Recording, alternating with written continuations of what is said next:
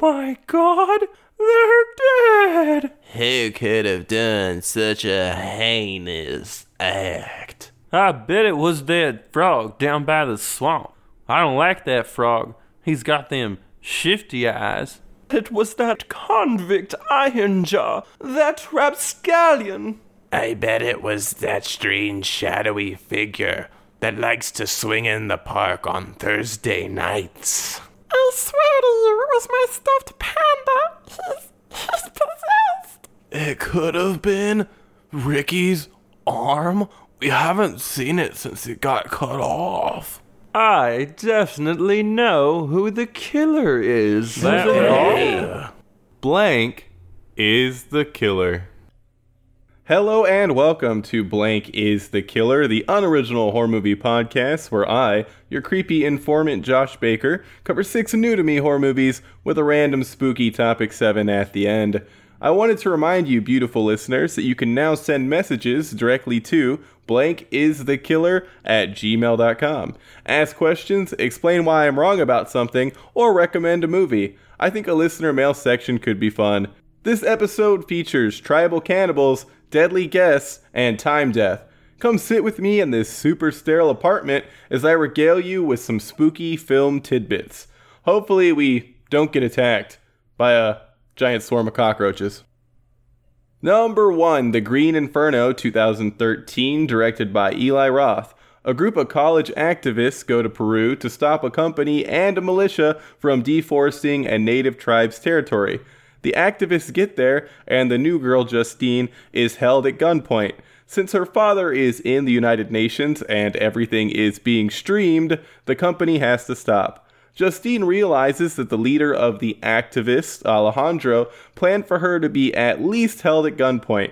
The activists board a plane. The plane crashes. The survivors, including Justine and Alejandro, are captured by the tribe. The tribe starts killing and eating the captives one by one. Justine befriends one of the young boys in the tribe. Alejandro reveals the mission was pointless and just for publicity. He then shows his true douchebag colors. The tribe is prepping Justine for something because she's a virgin. The tribe boy frees Justine, who runs and finds the militia fighting the tribe. The militia saves her. She tells them no one else survived. Later, Justine lies to some suits and says she was the only survivor of the plane crash and was found and saved by the tribe, who were not violent cannibals. A plane crash, militia, and the tribe are the killers. This is the last Eli Roth horror movie I had left to check out. I thought I wouldn't like it, but The Green Inferno was a fun time. I guess that means that overall, I like Eli Roth. Knock Knock is still one of the worst movies I've ever seen, but I found some level of enjoyment when watching all of his other movies. The Green Inferno stars Roth's now ex-wife, Lorenza Izzo, as Justine. I liked her performance. Eli Roth actually had real villagers play the tribe, which is why they are perfect. They had never seen a movie before, so Roth held a screening of Cannibal Holocaust for them, which they apparently found hilarious. Someday I'll probably get around to seeing Cannibal Holocaust, which heavily inspired this movie, but I don't really have much interest in watching it at the moment. The rest of the acting in The Green Inferno is fine, barring the guy who played Alejandro. Ariel Levy played him, and his performance was pretty terrible. I was pleasantly surprised to see Daryl Sabara, aka Junie Cortez from Spy Kids, in this. I was shocked to see part of grown-up Junie Cortez's Ding Dong in a movie. Its inclusion is completely unnecessary, which makes the whole thing even weirder. It could have been a body double. Eli, why did you decide to partially put in a Spy Kids wiener in your movie? I guess someone's genitals had to be shown in some form or fashion, given how The Green Inferno starts off with Justine learning about the atrocities of female genital mutilation in one of her classes. I was sure that meant that we'd get some front and center female genital mutilation on screen, which would have raised the count of movies I've seen with it featured to a whopping 2. Luckily, that didn't end up being the case. Which movie have I seen that includes it? Lars von Trier's Antichrist, of course. The gore that is shown in The Green Inferno is practical and fantastic. The husky boy in the group has his eyes and tongue removed before literally being turned into a torso. Since it's an Eli Roth film, the gore is brutal, grisly, and gratuitous. I mean that as a compliment. A pilot loses his head after it comes in contact with a branch. Junie ends up eaten alive, and a girl breaks a ceramic bowl and uses it to cut her own throat. The Green Inferno should satiate you gore fiends out there. For connoisseurs of terrible CGI insects, there's a part in the movie where an activist is swarmed by obviously CGI ants. It looks terrible. Junie is a stoner and ends up with a bag of the devil's lettuce. He comes up with a harebrained scheme to get the tribe high and shoves the weed into the girl that committed suicide's stomach. It's not a crazy big bag, but somehow it's enough wacky tobacco to get the whole tribe high on the drug-infused girl meat. The whole plan is literally referred to as a Scooby-Doo plan in the movie. There's no way the plan would actually work, but hey, it's a silly, wacky idea that someone wanted to have happen in the movie.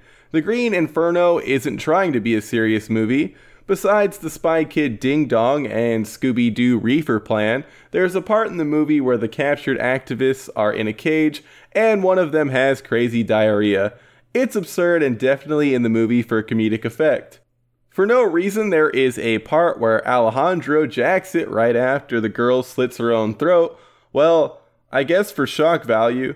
As everyone who's familiar with Eli Roth knows, the man loves him some shock value. And that's basically what The Green Inferno is. A vessel for a bunch of shock value.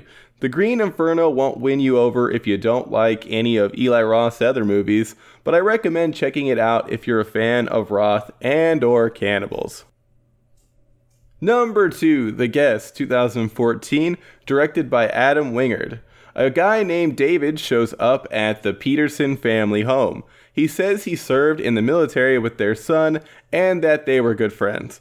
David stays with the family and befriends the parents, son Luke, and daughter Anna. He beats up Luke's bullies and goes to a party with Anna. Anna overhears David on the phone and gets a bad vibe. She calls the military, who inform her that David is dead. David buys some guns, murders the sellers, frames Anna's deadbeat boyfriend, helps the dad get a promotion by killing his boss, and stops Luke from being expelled at school. Luke tells David about Anna's suspicions and lets David know he doesn't care if he killed all those people since they're friends. The military police show up at the Peterson house. David kills the mom, dad, and all but one of the police. Anna is picked up by the last military policeman who tells her David was an experimental super soldier who escaped. David goes to kill Anna, her friend, and Luke to tie up loose ends. David kills Anna's friend, some people in a diner, and the military policeman, but is incapacitated by Anna and Luke. The siblings thought David was dead, but see him leave the scene of the crime in a firefighter uniform. David is the killer. First things first, whoever was in charge of the poster for The Guest needs to be run out of the biz. The poster is one of the most uninspired pieces of garbage I've ever seen and in no way encapsulates the actual vibe of the movie. For years I've been passing over this movie solely due to how bland the terrible poster makes it look. The Guest isn't some drab movie where a military dude murders a family in a boring home.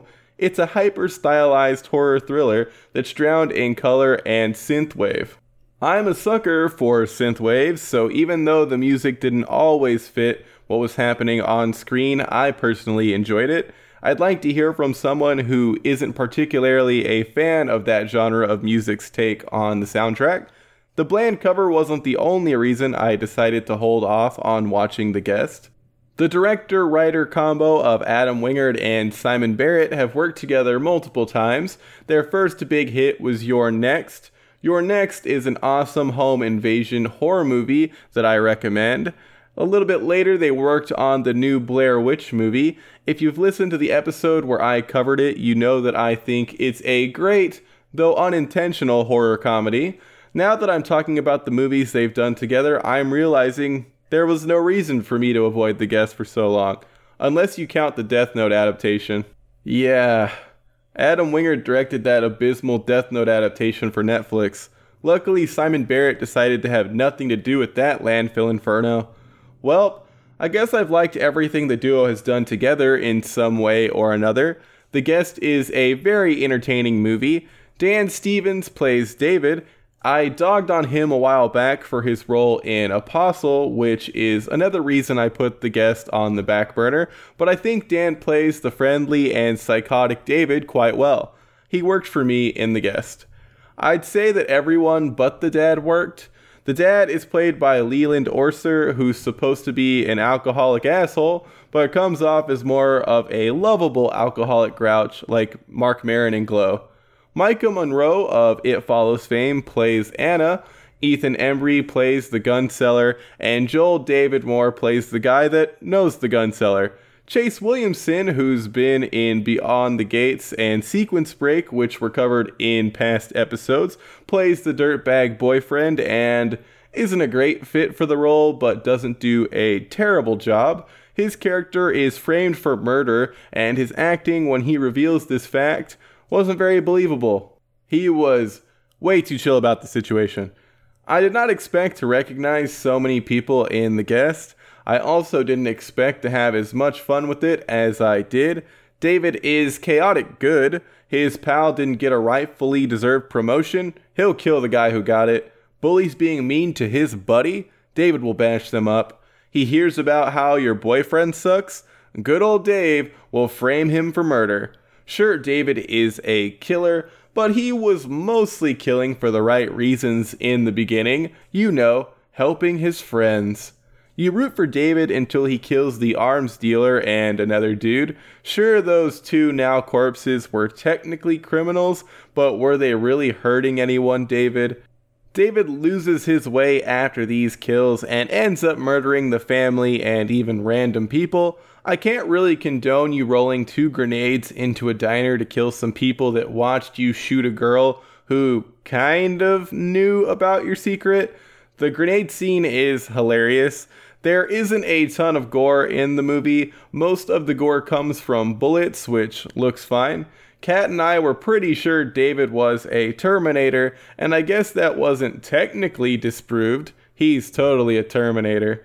Definitely check out The Guest. I was a fool not to trust the Adam Wingard Simon Barrett combo. When they are together, they make magic. Yes, I'm including the new Blair Witch in the magic category. That movie's hilarious. Number 3, The Ranger, 2018, directed by Jen Wexler. A young girl named Chelsea is in the care of a park ranger after an accident. Years later, Chelsea is hanging out with a group of drug-selling punks. Police show up. Chelsea is about to be arrested, but her boyfriend stabs the cop that has her cornered. Chelsea and the punks head to Chelsea's deceased uncle's cabin. Chelsea says he was killed by wolves. The ranger from when Chelsea was a kid is still there. The ranger kills everyone but Chelsea. Chelsea is captured. It's revealed that Chelsea killed her uncle. No motive is disclosed. The ranger is a serial killer who sometimes dresses up like a wolf. He made sure no one knew Chelsea killed her uncle. Chelsea kills the park ranger. Chelsea and the ranger are the killers. It's never revealed why Chelsea killed her uncle. It's also not super clear if she actually did, or if the ranger killed the uncle and was lying. My understanding moving forward is that Chelsea killed her uncle when they were practicing shooting together just because she could. If I'm wrong, let me know. I saw a poster for this years ago at South by Southwest and have been hyped for it ever since. Did the ranger live up to the hype? Meh. Not really. It's fine. I enjoyed it overall, but something was off. I'd say the acting is mostly fine. The script didn't give much for the actors to go off of.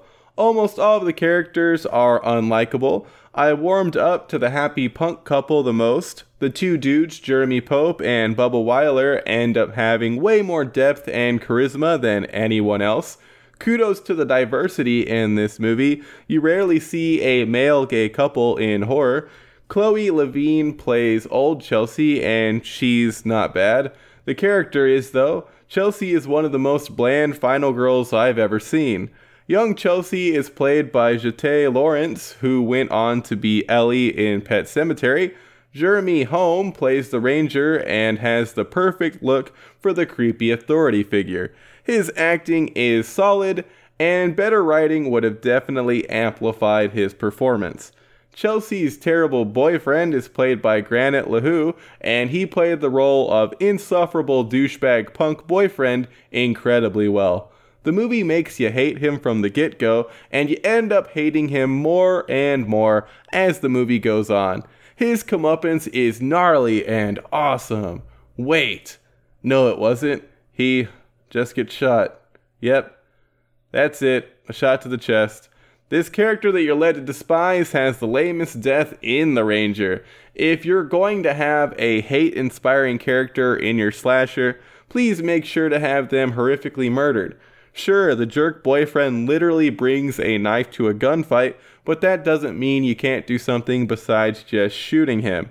A girl that tags along with the punks also gets dispatched by a bullet. Well, she's grazed by one. Being grazed by a bullet is kinda painful, so the other punks decide to put all the drugs into her body to help with the pain, which leads to her starting to OD. I got a splinter. Pass the hot stuff, please.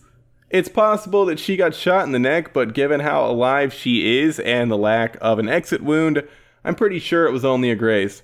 The Ranger shows up and shoots her in the head to put her out of her misery. Our charismatic gay couple have the best deaths. One of the dudes gets caught in a bear trap, rips his foot out, and is then attacked by the Ranger's fursona after finding the top half of his boyfriend, who was killed by a fire axe. Before the boyfriend is killed by the fire axe, he's in a gas station convenience store and grabs the weapon, which heavily reminded me of a similar scene in High Tension. It seems like an homage, but might just be a coincidence. The gore in The Ranger is practical and strong. Chelsea bashes in the Ranger's face with a pair of binoculars, which looks amazing for the most part. During one shot of this bludgeoning, you can see that one of the Ranger's teeth was painted black to make it look like it was knocked out. Besides that shot, the tooth totally appeared to be missing. There are some interesting lines in the movie. A girl offers Chelsea a drug and says, "It's better than coffee." I love coffee. I'd consider myself a caffeined, but most things are better than coffee. My other favorite line from the movie is when the Ranger, referring to Chelsea's dyed pink hair, says, "Have you ever seen that color in nature?" Yeah. Flowers, flamingos, pigs, coral reefs, naked mole rats. Need I go on? Pink shows up in nature all the time. How do you not know that, Mr. Park Ranger? Even though the Ranger isn't perfect and heavily drags once Chelsea and her boyfriend are the last ones left alive, it has heart. I'd recommend checking out the Ranger if you have a Shudder subscription. It's entertaining enough. The writing is weak, but everything else works. I'm interested in seeing Jen Wexler direct a movie with a stronger script in the future. Number 4, Creepshow, 1982, directed by George A. Romero. An abusive dad throws out his son's Creepshow comic book. A different cake-loving dad comes back from the dead to kill a bunch of people, starting with his daughter Bedelia, who murdered him. A bumpkin kills himself after a meteor he touched turns him into a human plant. A man named Richard drowns a couple who then come back to do the same to him as ghosts. A box containing a murderous creature is found and used by a husband to kill his wife. A grumpy old rich guy dies after being swarmed by cockroaches. We come back to the family and see the son stabbing a voodoo doll of his dad. Bedelia, her father, Richard, a creature in a crate, a disgruntled husband, and cockroaches are the killers. Creepshow is a movie by George A. Romero and Stephen King that was inspired by old horror comics. I don't normally do this, but I want to give some background on my viewing experience. Before deciding to watch Creepshow, I looked at the runtime, which said 120 minutes, and thought, oh nice, An hour and 20 minutes. That's doable at 11:15 p.m. This isn't the first time my brain decided to be a dummy and translate something like 120 minutes into 1 hour and 20 minutes. I remember this happening before when I watched Annihilation. I thought that movie was going to be crazy short, only to realize I mixed things up. Why does my brain do this? I think I figured it out. On IMDb, movie times are listed in hours and minutes. On Amazon, movies are listed in minutes. I spend a lot of time looking at movies on IMDb, so I always assume that a runtime will be shown in hours and minutes instead of just minutes. You've been listening to Josh Baker Exposed. The new Probably Boring segment was added to just let y'all know that I was crazy tired during the tail end of my Creepshow viewing. Let's go segment by segment, shall we? The movie starts off with Father's Day. I didn't love this one, but did enjoy dear old dead dad coming back and requesting cake. It's like cake is all the bony bastard could think about in life and death. The makeup for zombie dad wasn't incredible. The way his mouth moves looked off. I thought it was strange to start off with such a weak segment, especially after we saw a much better looking living skeleton used in the prologue. The second segment is the lonesome death of Jordy Verrill.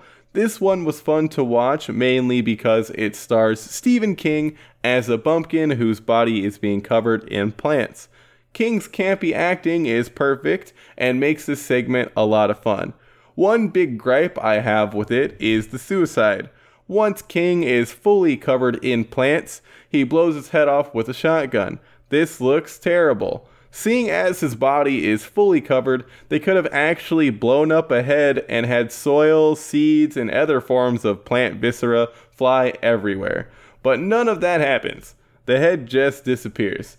The greatest segment is the third one, Something to Tide You Over. Leslie Nielsen kills his cheating wife and her lover Ted Danson in ridiculous over-the-top supervillain fashion. He buries both of them in the sand on different parts of a beach and then lets Ted watch as his lover drowns on a TV while the tide starts coming towards him also. Ted and the lover then come back and do the same thing to Leslie, which is hilarious. The makeup for drowned ghost Ted and the wife didn't look amazing, but I absolutely loved watching Leslie Nielsen and Ted Danson's campy back and forth banter. At one point, when Ted Danson is buried up to his neck in sand, he yells at a crab, and it's one of the most hilarious things I've ever seen. Another funny moment is Leslie Nielsen getting out of the shower and drying off on high alert. Picture that. Leslie Nielsen drying off on high alert. Next up is The Crate, which I found to be the weakest of the bunch. I think I would have liked this segment more if the pushover husband and wife that's mean to him were left out. Just because your wife is mean to you doesn't mean you can feed her to a box monster, especially when you make no attempt to talk to her about your feelings and bottle everything up. I hated the husband and wish he was torn limb from limb by the crate ape. The ape attacks are fun, but Mr. Wimpy straight up murdered my ability to enjoy the segment. The final segment is they're creeping up on you, and it's one of the most horrifying things I've ever seen. I have to believe that this segment holds the record for the most living cockroaches on screen. If I see a cockroach in real life, I go into full-on panic mode like any rational person does. I don't know how much E.G. Marshall was paid to be the rich guy who has to be in a room with and covered in so many cockroaches, but I can assure you that it wasn't enough.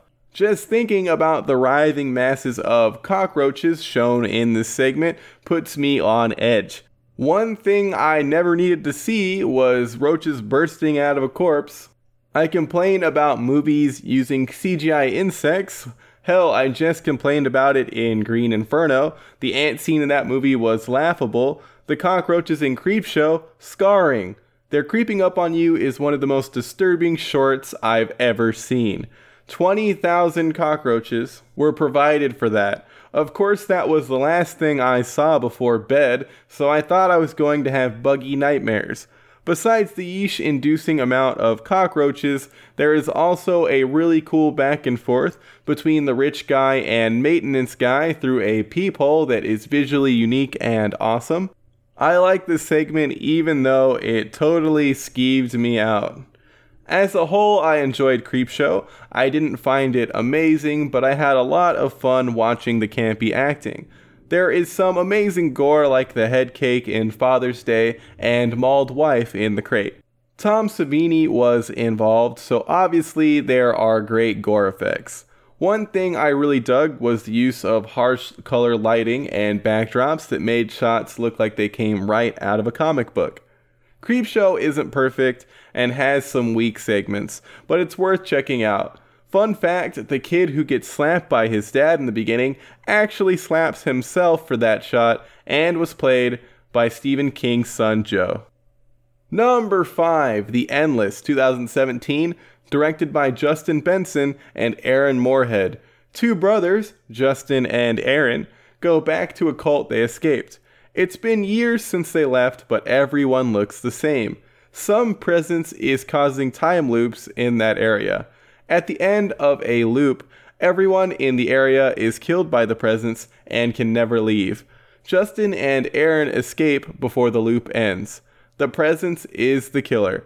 After seeing multiple trailers for The Endless a few years ago, I had no interest in watching the movie. Luckily for me, I finally gave in and watched it after seeing people praise it online. I don't know how I feel about cosmic horror because I haven't really seen enough to have an informed opinion. I've seen Event Horizon, Annihilation, and Cabin in the Woods, which seem to be considered cosmic horror. I don't really agree with the last one being in that category, but I liked all of those movies. I didn't like The Void, but I don't think that was due to it being cosmic horror. What this rambling is trying to get at is the fact that I need to watch more horror in the cosmic genre. The Endless was an intriguing watch. I knew from the get-go that the cult was stuck in time in some way or another, but knowing that didn't detract from my enjoyment or sense of discovery as the movie went on.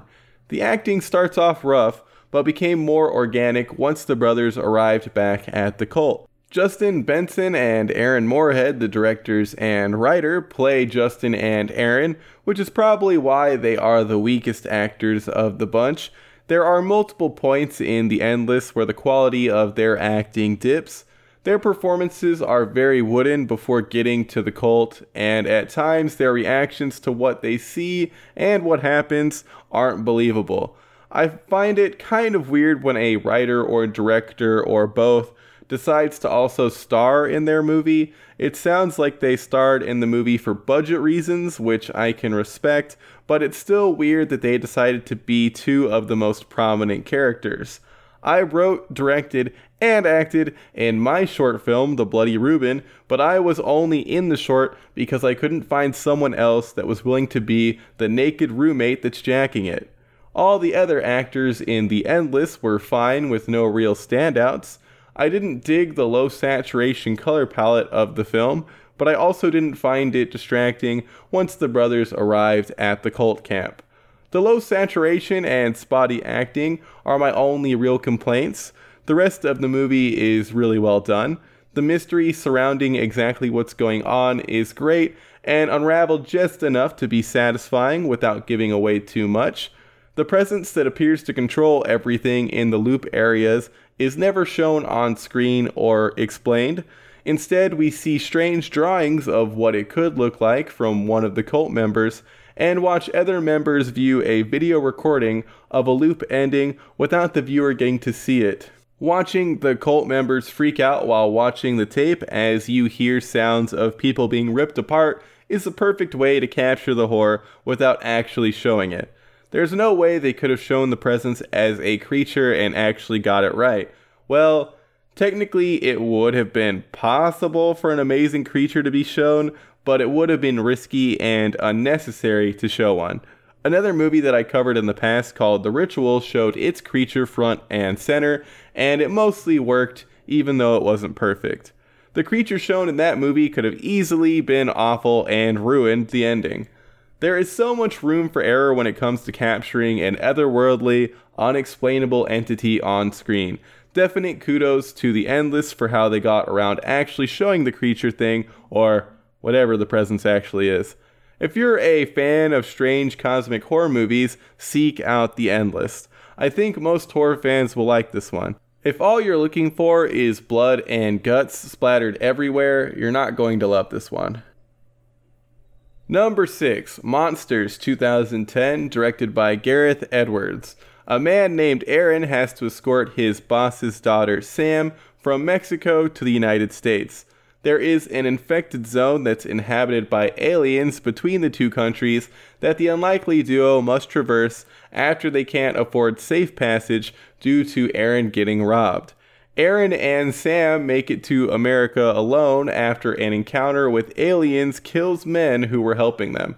The US military shows up, picks up the duo, and riles an alien, which then attacks everyone.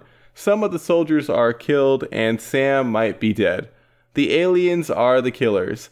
It's stated that the United States military is also causing a lot of death in Mexico by using bombers and chemicals to attack the aliens, but we don't explicitly see the US military kill anyone.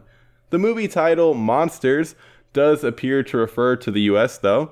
This isn't a horror movie, it's more of an immigration drama.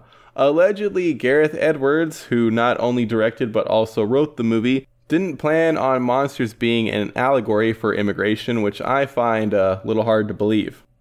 The movie is called Monsters, is on Shudder, and includes aliens that kill people, so I'm still counting it as horror light for the podcast. Monsters was made for way less than $500,000. I've been hearing people praise Monsters for years solely on the fact that it was made on a low budget and looks like a big budget movie. How did the movie stay under budget? Commercial filming equipment was used. Most of the extras were real people that were just there. Oh, and all the creatures and military stuff you see, all that was done using CGI. That CGI must have been pretty expensive still, right? Well, you see, Gareth Edwards did it all. I know, that's insane. I could tell that the military vehicles and some other random things were CGI, but for being worked on by only one person, the visual effects work is pretty incredible. I enjoyed watching Monsters from the perspective of a wannabe filmmaker. What about the perspective of someone just looking for a fun movie? I didn't entirely love it. I found it to drag a bit, but I think that's mostly my fault. I had the wrong expectations. I thought Monsters would have a lot more action and monsters. To be fair, the movie only needed to show 2 aliens to live up to the title. There could have even been 0 aliens, since the US is basically portrayed as monsters. You see that the aliens can be chill when not perturbed. At the tail end of the movie, 2 aliens are having what I believe was a steamy makeout session. Aaron and Sam act as voyeurs to the tentacled kissing, and the aliens don't even attempt to brutally murder them. Glorb glop, we should get a room. Those pervy humans are gawking at us. As long as humans aren't waving their big guns around, the aliens don't seem to be aggressive. Well, except that alien who decimates the guys that were helping Aaron and Sam get to the border. That one seemed to attack unprovoked. Maybe it was trying to sleep and was annoyed by the bright lights the humans had on. The gore in this movie mostly consists of blood-covered corpses, which look okay. The acting is solid from everyone except 2 disembodied phone voices that sound like cartoon characters. Aaron and Sam were played by a real-life couple, Scoot McNairy and Whitney Abel. Gareth Edwards wanted a real couple, even though in the beginning of the movie, Whitney is engaged to someone other than Aaron. Scoot and Whitney are great. There was a lot of room for improvisations since there wasn't any written dialogue. The actors were only given outlines for what the characters needed to hit. If you're interested in low-budget filmmaking, you need to check out Monsters. It's an interesting drama with great locations that happens to also have octopus-crab hybrid aliens in it. I hope that in the future, Gareth Edwards writes another movie. Monsters was such a success that Edwards ended up only directing Godzilla 2014 and Rogue One, both of which aren't nearly as memorable as Monsters. Number 7. Horror elements in movies I've seen recently. I thought it would be fun to talk about some movies I've seen recently that aren't horror movies, but had a little taste of horror in them. I'll start things off with John Wick 3, Parabellum. Parabellum means prepare for war. I didn't know that before seeing the movie. Is that Latin that everybody knows? I wouldn't be surprised if I'm a ding-dong that somehow has never heard a common Latin phrase. Anyway, I think Keanu Reeves and Tom Hanks need to have a nice dude off for best most lovable nice dude. I think Keanu can take Hanks. When it comes to the John Wick series, I loved the first one, didn't entirely dig the second one, and enjoyed the third installment quite a bit. I had some minor issues with John Wick 3. The biggest issue is probably that the fights I consider the best in the film are mostly towards the beginning.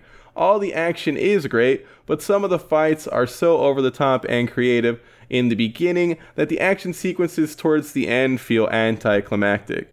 Since this isn't a spoiler for anyone that has seen the second movie, John Wick is excommunicado and a bounty is placed on his head. The bounty starts off as $14 million in John Wick 3. Y'all know John Wick isn't going to be taken out easily, so after a bit of time passes, the bounty is raised to a whopping $15 million. Yep, a $1 million increase. Kill John Wick for $14 million? That's rich. I'm going to sit in my raggedy recliner and watch some magical girl anime instead of going out there to be cannon fodder. Wait, what? The bounty has been raised to $15 million? Now you're talking. Where's my battle axe? Adding $1 million to the bounty isn't going to persuade someone who wasn't interested before into pursuing John Wick. You can't spend $15 million after being killed by a pencil. What was the point of this section? Oh yeah, mini spoiler. In John Wick 3, there is a steady close-up shot of John forcing a knife into a man's eyeball. The whole theater cringed. I feel like eye stabbings are a staple in horror, so it was neat to see the ocular destruction in an action movie. I guess John Wick has a lot in common with a slasher villain. He's an unstoppable killing force that at times seems inhuman. Another movie I saw recently was Detective Pikachu. All I wanted was fan service and Pokemon, so I liked it a lot. If you aren't a Pokemon fan, I doubt you'll dig Detective Pikachu all that much, if at all. There's a Pokemon called Apom. Apom is a cute little purple monkey thing with a big hand at the end of its tail. Well, cute when it's not in live action. And Detective Pikachu, a troop of Apoms, a group of monkey regardless of which species is called a troop. A troop of Apoms go ape dookie and start chasing the lead character. The Apoms look absolutely horrifying in this movie, so the whole chase reminded me a lot of Gremlins. If I was a little kid who witnessed this Apom assault, I'd probably make my parents check my room for the furry demons before I'd be able to sleep. I don't remember seeing any bug-type Pokemon in Detective Pikachu. That's probably because they'd be terrifying. I hope to see more movies add a dash of horror. Before I end this section, I also wanted to talk about a horror movie called Ma that's coming out soon, that I've already seen a ton of times. It was okay. It's a little short at around 2 minutes in length, and it seemed like a lot of things were cut out. This is a horrible joke about how the Ma trailer is literally the entire movie. If you haven't seen the Ma trailer, don't. Thanks for tuning in to Blank is the Killer 45 Tribal Cannibals, Deadly Guess, and Time Death. If every episode counted as a year this show was alive, it would be old enough to have a midlife crisis. If you enjoyed what you heard, leave a rating on iTunes. I know no one listens to the end of podcasts, so if you actually hear this, why not send something to blankisthekiller@gmail.com. A question, a comment, a critique, anything you want. As always, a big shout out to Sticker Fridge for hosting the podcast on their website. Check out other podcasts on the network like Director's Showdown. Blank is the Killer will be back on June 2nd. Until then, make sure not to tell that new friend in your life that you suspect them of committing murder, or they might commit more. Meaning, they might commit a murder on you. And no one really wants murder to be committed on them.